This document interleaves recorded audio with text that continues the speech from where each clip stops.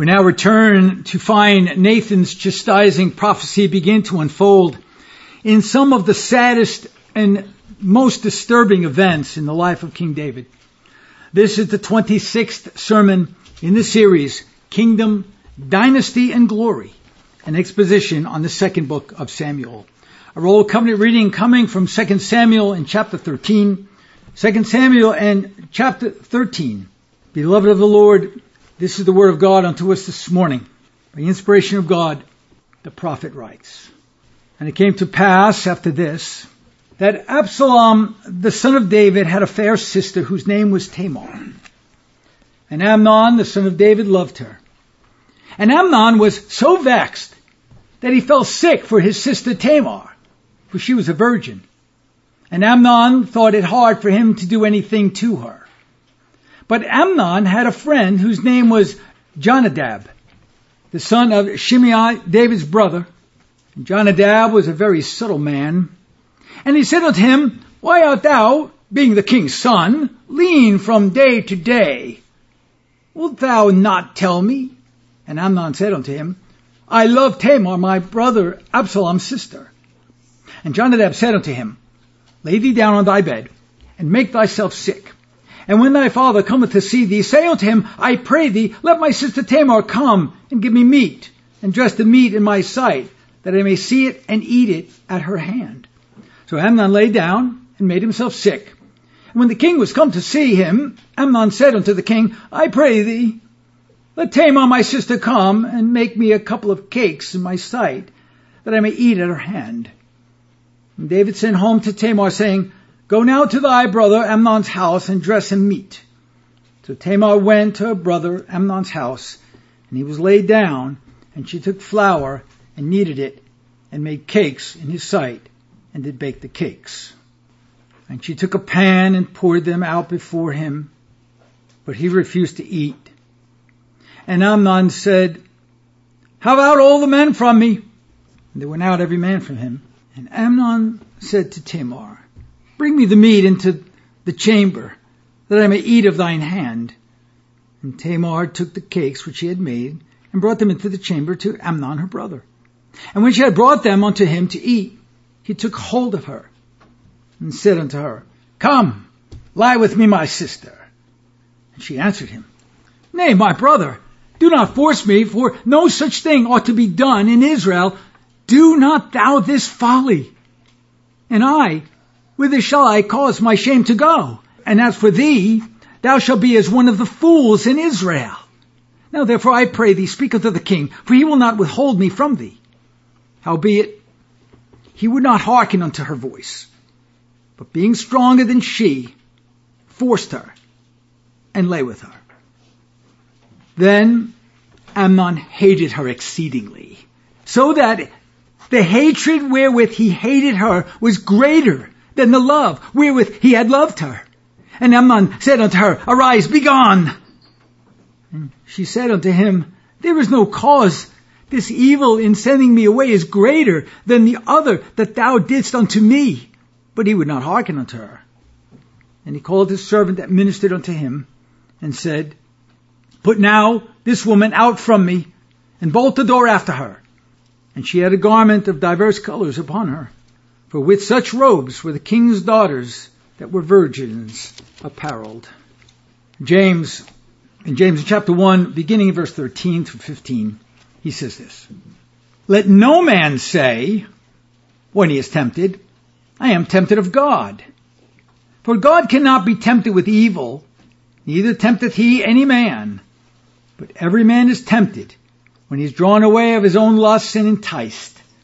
Then, when lust hath conceived, it bringeth forth sin. And sin, when it is finished, bringeth forth death.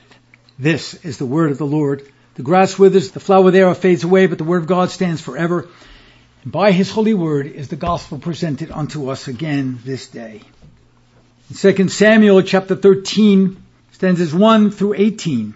These are the most disturbing verses in the whole of the Old Testament. The exposition of these events is indeed tragic, as they are so uncomfortable to even read and to even recite.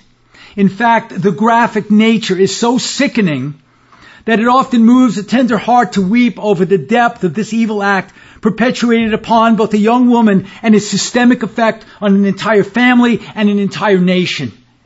And yet this event is written in the Word of God.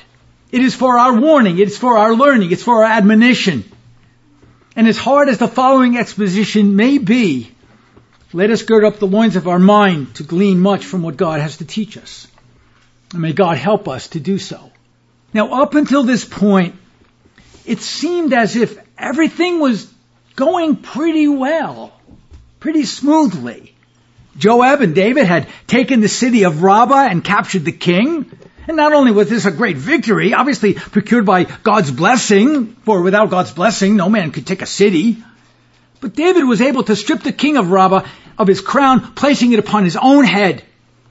The scripture then tells us that David put the people under saws, under instruments of iron and axes, and made some of them pass through the brick kiln. Now from this we might infer that David either made them slaves and servants, or even he executed them. He might have even executed them for their rebellion and for what they had done in the past to his messengers who had come to the king of Rabbah with a message of peace. And so it seemed as if God's blessings at this point were with David and his army. And while it was true that there were immediate consequences as a result of David's lustful infidelity with Bathsheba, perhaps the words of Nathan's prophecy would not be as dreadful as first anticipated. And maybe David thought, well, maybe that was the end of it. But sadly, David's troubles had only just begun. In the first verse of chapter 13 of 2 Samuel, God begins to expose the first of many assaults upon David and his legacy by turning our attention away from the external battlefield of the nations to the internal battlefield within David's own house and amidst his own children. In chapter 13, verse 1, the scripture makes a very clear statement concerning David's son, Amnon's feelings. And it came to pass after this, that Absalom, the son of David, had a fair sister, whose name was Tamar, and Amnon, the son of David, loved her. So at this point, God clearly sets up the relationship between David, Amnon, Absalom, and Tamar, so there would be no doubt as to the complexity of this situation. So the question that we have to ask initially, especially after we read, and Amnon, the son of David, loved Tamar, is, did he really love her? Were his feelings genuine? Were his feelings sincere? Or were his feelings deceptive, as often feelings are? Was his love based upon what God defines as love? Or was Amnon's love for Tamar merely a product of his sinful, Adamic, lustful nature? Tamar was Amnon's stepsister, his half-sister, who was the sister of his half-brother Absalom. And according to the description here by the scriptures, she was a beauty. The word fair in the Hebrew used to describe her physical appearance actually means she was beautiful. She was beautiful. And to this there's no doubt. Tamar was a beautiful young woman, arrayed in precious apparel, lovely to look upon, a beautiful young woman. But the insinuation here also implies that she was not only beautiful physically to look upon, she was pure. She was an undefiled virgin daughter of David, the sister of Absalom, the half-sister of Amnon, and she was pure as she was beautiful. Amnon, Absalom, and Tamar each were the children of David, and so by this blood relation, they were not only relatives, but they were siblings. For Amnon to feel a love for his half-sister Tamar was in and of itself no sin. There was no sin there, nor was it unlawful. In fact, he should love his half-sister, as long as it was genuine love, brotherly love for his half-sister, for the girl. But to have a lustful physical interest in her, to want her lustfully for himself, that was forbidden, and he knew it. And this is why the scripture states that it was difficult for Amnon to do anything to Tamar that would violate her virginity and bring reproach upon Amnon, Tamar, and the entire house of David. But what is curious about this verse is that it seems to insinuate that it was actually Tamar's virginity that kept Amnon from intimacy with her. The question then might be asked, if Tamar was not a pure virgin, would that have moved Amnon to be more aggressive? You see, Amnon's problem was not that he loved his sister. His problem was that he allowed his love for his sister to turn to lust. And it appears that he was thinking about her day after day, night after night, to the point where he couldn't even function anymore. Instead of mortifying his inordinate affections for that which was forbidden, instead of killing them and seeking to kill them day by day, instead of feeding into them day by day, he just kept feeding into them. And they begin to grow more stronger and stronger and stronger until he couldn't contain himself. And Amnon, it says in verse 2, was so vexed that he fell sick for his sister Tamar. And that should have been his warning sign. His lovesick hunger for a physical relationship with his half-sister was unlawful, and yet he allowed himself to feed into that hunger. Like his father before him, he failed to arrest his internal passions. And once he allowed his lust to fester and grow, failing to mortify it, he was ripe for any temptation that would send him over the top. Any insinuation that he could have her without any consequences whatsoever, that it could be kept secret from Israel, that it could be secretive alliance with Tamar against Absalom's knowledge or David's knowledge. Once he began to believe that this could happen, he was ripe for destruction. So here is a man who has lost all sense of control. Amnon's loss of self-control brought him to a place of unlawful obsession for which he was dangerously feeding into, and which as a consequence was dangerously unhealthy to a point which not only threatened himself, but his half-sister and the entire kingdom that David had fought for. Amnon's unwillingness to control his own lusts grew into an uncontrollable carnal obsession with a forbidden relationship, to the point where his obsession turned into psychological torment. The man was so consumed with his lust, he was out of his mind. Amnon was tormented over his inability to have his lust satisfied by his sister Tamar.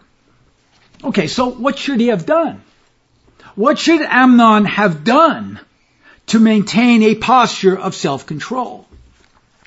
Well, the first thing he should have done was to identify his desires as unlawful. He had to analyze them. He needed to analyze them to recognize the wickedness of his thought pattern. He had to see clearly that his desire was sinful and that it was destroying him.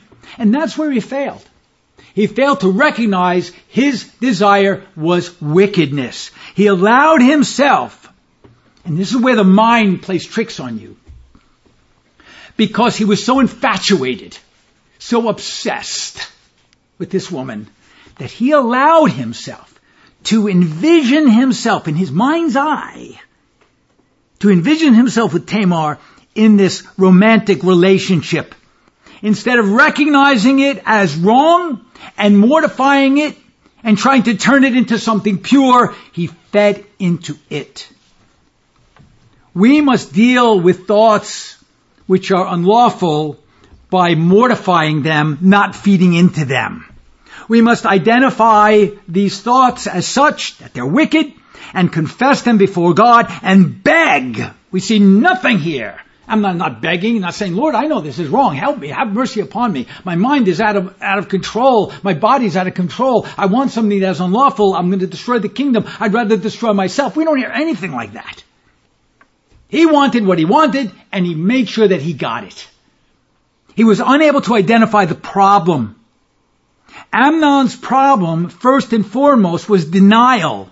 He was in denial that any such romance was a violation of God's law. Secondly, Amnon's denial led him to blindness As a result, it was impossible for him to calculate the ramifications of his thoughts and possible actions. In other words, he was short-sighted. He didn't realize, if I do this, what are the ramifications? What is going to happen, not only to me, not only to my sister, not only to her brother, not only to my father, not only for the kingdom, not only for Israel, what about the enemies? Are going to blaspheme God because of it? He was so short-sighted, he couldn't calculate the consequences of his action. He was in denial. In fact, he probably believed that no one would find out and everything was fine. But in God's world, every action has a reaction attached to it. There will be consequences. In other words, there are consequences attached to everything we think and do. To deny that universal fact is to deny the Word of God.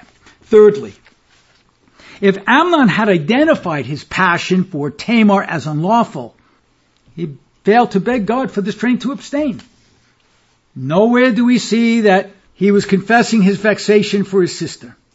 Nowhere do we see where he's asking God for spiritual fortitude to refrain from any evil imagination toward his sister. Now, if he did pray, which, as of course we know he did not, it's important to note that his prayer should not have been for the strength to abstain from any action that might violate God's law, but rather his prayer should have been for the strength to abstain from any unlawful thoughts which would result in actions. Because Amnon's problem was first and foremost in his mind. Because that's where all sinful thoughts originate, in the mind. Solomon, perhaps reflecting upon his half-brother's sin, tells us, as a man thinks, so is he. In other words, as a man thinks, so will be his actions. Paul, too, the apostle, is quick to remind the Philippians that the first line of defense against sin, against any unlawful thoughts, begins in the mind. And so he tells them to meditate upon that which is holy. Notice what he says. Finally, my brethren, he says this in chapter 4 of Philippians, beginning in verse 8. Whatsoever things are true, whatsoever things are honest, whatsoever things are just, whatsoever things are pure, whatsoever things are lovely, whatsoever things are of good report, if there be any virtue, and if there be any praise, think on these things. Because the battle begins in the mind. Amnon's battle was in his mind, which he failed to be victorious over. So by feeding into what he lusted after, he became psychologically distressed, tormented, and finally physically incapacitated to the point where he became sick. The man was a mess. The fourth point. He was self-conceited. He was so full of himself. Perhaps David's son, good-looking guy. Even Jonadab was telling him, you know, you're the king's son. You should get anything you want. He was self-conceited. He wanted Tamar, and that was it. That was that. It didn't matter what the consequences would be. It didn't matter that it was an incestuous desire, because he was all about himself. Amnon's self-centered interest and short-sightedness also tells us that he really didn't care about anybody but himself. Nobody but himself. His self-conceit made him incapable to consider others. It made him incapable to ask for help in the situation that he found himself in. He was too proud. You don't see anything here where Amnon said, hey, I've got this problem. I got this thing going on in my head. I got this stuff whirling around in my head, and I know it's wrong. Brother, help me. Help me. No. In fact, as we'll see later on, he even uses his father as a conspirator, an unaware conspirator in this entire mess. Number 5, Amnon really didn't love his sister as he should have. Because if he did, he would have had desire for her to find a godly man to care for her. He would have desired for a godly man to love her purely under the blessings of God. But Amnon wanted the best for himself and not for his sister, and that is not love, but that is selfish lust. 6th point, Amnon was a man who despised everyone else and had no regard for their feelings or what his actions would do to them. He despised his own half-brother Absalom. He despised Tamar. He despised David the king. He even despised God as well as the entire nation of Israel. Once again, He was not considering anyone but himself. Number 7. His lustful desire for that which was forbidden was a testimony that he had been corrupted by the world. He was a worldly man. Peter explains the connection between lust and the corruption in his second letter, 2 Peter chapter 1, verse 4. Notice what he says. Whereby are given unto us exceeding great and promises, so that by these ye might be partakers of the divine nature, having escaped the corruption that is in the world through lusts. He didn't escape. He was in bondage. Amnon was unable to escape the corruption of worldliness as a result of his inability to mortify his unlawful desire for Tamar.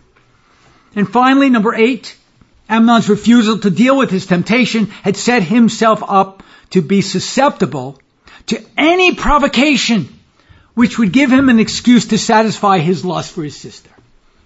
He was on the precipice of going over the top. And because he was ready to have it like he wanted, enter the antagonist, Amnon's so-called friend, Jonadab, the son of Shimei, which was actually his cousin. You would think that his cousin would say, brother, are you out of your mind? That's your sister. Are you crazy? Don't you understand the consequences? But he wasn't a godly man. No. Notice, but Amnon had a friend. My mother used to say, friends like that, you don't need any enemies. His name was Jonadab, the son of Shimei, David's brother. And Jonadab was a very cunning man. Oh, he was a cunning man. And just think about Amnon and his friend, both cunning men. Birds of a feather usually flock together, don't they? Now, while it may seem as if Jonadab is the tempter in this scenario, that's not actually the case. Subtle, crafty, cunning, yeah, but the tempter, no. Maybe he exacerbated the problem, but he was not the tempter. The temptation came from Amnon himself. And that's what James is trying to tell us. Because every man is tempted when he is drawn away of his own lusts and enticed. All Jonadab did was give Amnon an excuse to satisfy his lusts. Amnon could not turn around and blame anyone but himself for his actions, as well as his inward temptations, which were safely guarded in his fleshly desires. He couldn't tell his brother Absalom or David. He said, well, wait a minute. It wasn't me. It was my cousin. It was Jonadab. It was his fault. He made me do it. He did it. No, not so. You did it. The Apostle Paul gives this clear definition of where temptation lies. So note this. The temptation lies within you. You don't need any Jonadab. It lies within you. Notice, the Apostle Paul to the church of Galatia, chapter 4, verse 14. And my temptation, which was in my flesh, ye despised not. Seeing the king's son Amnon in such a state, Jonadab asks, why art thou, being the king's son, lean from day to day? In other words, tell me some news. Give me the drama. I want to hear all of the dirt. So Jonadab is saying that he wants to know so he can help. And this in and of itself is telling. He tells him that he should not be lean from day to day. You are the king's son. You should not be in such a state. It is as if he is saying that Amnon has a birthright, that Amnon has an entitlement to do whatever he wants to do. He can satisfy any lust, any desire, and nothing should be held from him. Nothing should be held from every whim, every wish that he has, no matter what the consequences. You are the king's son. You're a Christian. You should be able to do anything you want because you know we're all saved by grace. You can have anything you desire. What gives?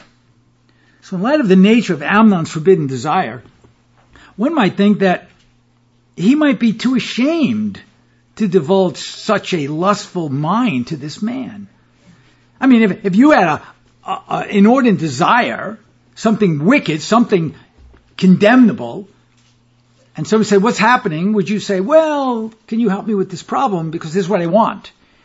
And yet he tells Jonadab straight out that he's in love with his half-sister. Not that he might be helped to mortify the sin, but that he might be helped in order to satisfy his lust. Consider the strategic prodding of Jonadab as he encourages Amnon's flesh to give way to his inward temptation. And Jonadab, verse 5, and Jonadab said unto him, lay thee down on thy bed, and make thyself sick. And when thy father cometh to see thee, say unto him, I pray thee, let my sister Tamar come, and give me meat. Dress the meat in my sight, that I may see it, and eat it at her hand. Now Jonadab's plan is absolutely brilliant. Wickedly brilliant, but it is brilliant nevertheless. He doesn't tell Amnon to call Tamar directly to his bed. Rather, he tells him first to employ the king. Bring the king in to see Amnon. And through the command of the king, this way, Amnon won't be held responsible. Tamar will be sent by the king's commandment, making the king an unwilling accomplice. Brilliant. Jonadab is using David, the king, as an insurance against any blowback. Because if things get ugly, they can say that Tamar was summoned by the king, insinuating that it was the king that really brought about this horrible thing. So Amnon lay down and made himself sick. And when the king was come to see him, Amnon said unto the king, I pray thee, let Tamar my sister come and make me a couple of cakes in my sight, that I may eat at her hand. Now curiously, David does not inquire as to why Amnon wanted Tamar to minister to him. Why not the doctors? Why not the nurses? Why Tamar? Obviously David was not suspicious of Amnon's motives. He thought well of the man. He thought well of his daughter. He obviously thought they were both honorable individuals, that they would not do such a horrible thing to be alone, that they would be at least mindful. But once Tamar entered into Amnon's bedchamber, the trap was ready to be sprung. Verse 7 and following. Then David sent home to Tamar, saying, go now to thy brother Amnon's house and dress meat for him. So Tamar went to her brother Amnon's house, and he was laid down. And she took flour and kneaded it, and made cakes in his sight, and did bake the cakes. She took a pan and poured them out before him, but he refused to eat. And Amnon said, have out all men from me. And they went out, every man from him. And Amnon said unto Tamar, bring me the meat into the chamber, that I may eat of thine hand. And Tamar, innocent Tamar, virtuous Tamar, obedient Tamar to her father and to her brother, she brings the meat, she brings the cakes. She brings them into the chamber to her brother Amnon. It seems clear that Tamar was also probably pretty much naive, unaware of the ways of the world, especially as it concerned her brother Amnon. She was trusting Amnon to be alone with Amnon. And so innocently, she complies with his request without so much as a thought or an inclination of any impropriety. But once she's in the spider's lair, he bounces upon her. Come, lie with me, my sister. Now the words here are telling. He doesn't say, come lie with me. He says, come lie with me, my sister. He knew exactly the relationship. He knew exactly what was going on here. By identifying Tamar as his sister, he is confessing, whether he knows it or not, as to their relationship, and what is about to happen was incestuous and it was wicked. And if he gets his way, he will be condemning himself as perpetuating an act of incest. But what is more horrifying is that this is not only incest, it will also become an act of rape. And when she had brought them unto him to eat, he took hold of her. The Hebrew here is quite explicit. In other words, Amnon seized upon her and bound her forcibly where she could not break free. He uses the phrase, lie with me, which is an explicit reference to a sexual connection, as if to say, let me ravage you. It's not just, come lie down, let's just talk about it. No, I am going to ravage you. I am going to defile you. At this point, as disturbing as this is, we see Amnon losing all restraint. he is reduced at this point to a wild beast of a man without any care for the consequences of his actions. Because if he had admired Tamar's virginity before, he cares little for her purity now. Calvin comments here. He says this: although David was granted peace by the consoling promise given him by the prophet, he did not escape the punishments with which he had been threatened. Here, in his house, an act of incest was committed, which was far worse than fornication. It would already have been a tragic heartbreak for a king to see his daughter raped by anyone, but it was a far more enormous crime when her own brother abused her. Now this was the judgment of God, which David was bearing, and it was as if God had condemned him to be shamefully exposed to the whole world. Nor was this the end, for as we shall see later, this act of incest brought on a murder when Absalom killed Amnon, end quote. So sin always brings consequences, and much sin brings many consequences. The more egregious the offense, the more tragic the consequences. Let me pause for a moment. This account is one of the most troubling, the most sorrowful and tragic events that can happen to any family. This historical event and the way the narrative unfolds it is a warning for us.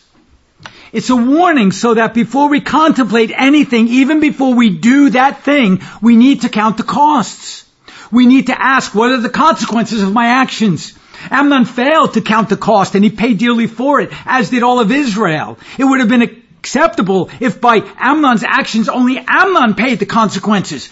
That would have been fine. That would have been judgment. But it wasn't just Amnon. It was comprehensive. It was systemic. It affected everyone. And that is what sin does. It affects everyone and everything.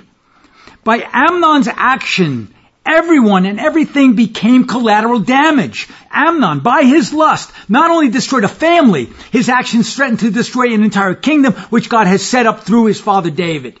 Paul reminds us in the New Testament that the things which happened to Israel was for our warning and our admonition. And he says in 1 Corinthians chapter 10 verse 5, but with many of them God was not pleased, for they were overthrown in the wilderness. Now these things were our examples, to the intent that we should not lust after evil things as they also lusted after. So when we read the scriptures, when we read the holy word of God, why are we reading the word of God? So that we would be able to debate well? So that we would be great apologists or evangelicals? So that we would understand these are for our examples. And then Paul says this in verse 11, now all these things happened unto them for examples, and they are written for our admonition, upon whom the ends of the world are come. Wherefore, notice verse 12, wherefore, let him that thinks that he stands take heed, lest he fall. Oh, we think, we reformers, we Reformation guys, gals, oh, we think because we know doctrine. We think because we have a godly family, that we're homeschooling. We think that we've done this, we did the other thing, that we're not going to fall. Beware. Humble yourself before the mighty hand of God, and to think on your thoughts, and make sure that they are not like Amnon's or like any of the wicked of this world. Now, aware of Amnon's evil intentions, Tamar refuses. To her credit, she refuses, and she begs her brother. Notice, she is saying, no, don't do this. Don't commit such a shameful act. And she answered him saying, no, my brother. Notice, the relationship is pounded home. My brother, my sister. No, my brother. Do not force me. In other words, let's not do this. This is rape, and this is incest. My brother, and forcing, speaks of rape and incest, for no such thing ought to be done in Israel. Do not this folly. If you do this, it is folly. It is foolishness. So here's a woman of virtue and integrity.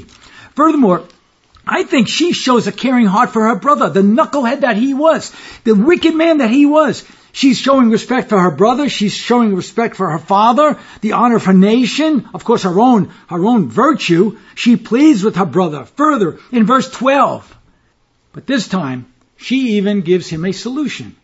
So in verse 13, we read this. And I, whither shall I cause my shame to go? Where am I going to go? If you do this, I'm done. I'm violated. And as for thee, thou shalt be as one of the fools in Israel. Now therefore I pray thee, here's the solution. Speak unto the king, for he will not withhold me from thee. Now consider her concerns.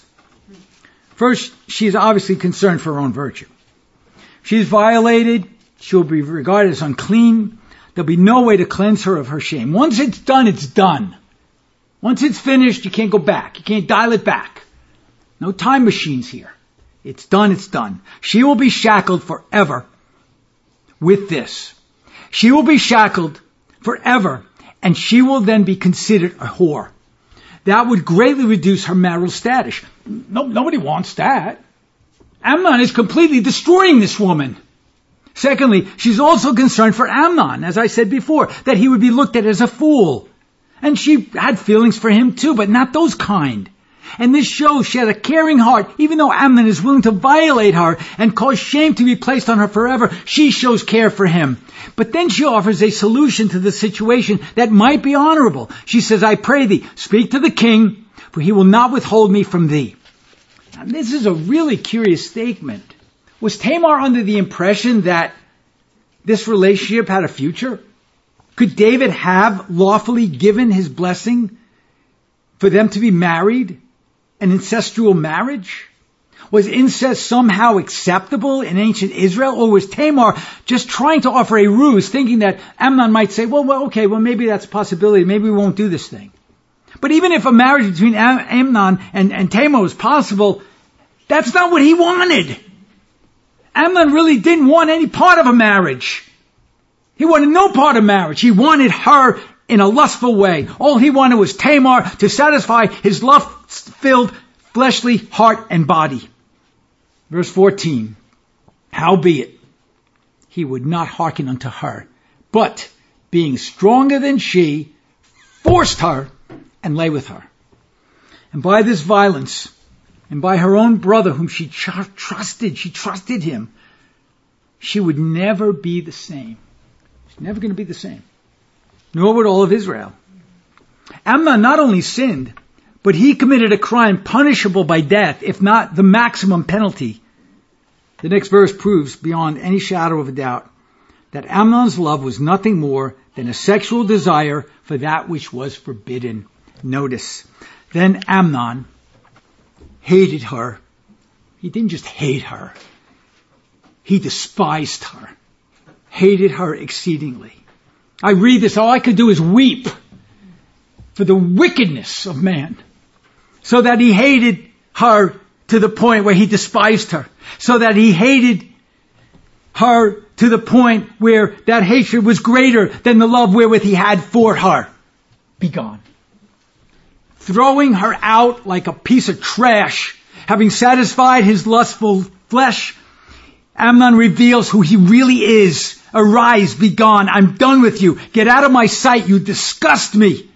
And what is incredibly bizarre about Amnon's hatred and disgust is that the one thing which was so enticing about Tamar that made him be vexed for her was her virginity. Now that it was taken from her by a forceful act of violent lust, he hates her. How crazy, insane is that? Tamar then responds to Amnon's wickedness. And she says unto him, there is no cause. This evil in sending me away is greater than the other that thou didst unto me. But he wanted nothing to do with it. But he would not hearken unto her. So herein Amnon adds insult to a great injustice and injury. Even after her pleading, he doubles down on his hatred and forcibly removes her from his presence. Notice this, how cold, how calculated. Then he calls his servants that ministered unto him and said, put out this woman. No more, my sister. No more, dear Tamar. Put out from me that woman. And make sure she doesn't come in until you bolt that door. Still clothed in her royal apparel of many colors. She is removed from her rapist and thrust out of his chambers to deal with her shame in silent sorrow. We shall consider that next when we return to this very sad and tragic story. This we shall do, God helping us, unto the praise of the glory of his grace. Amen.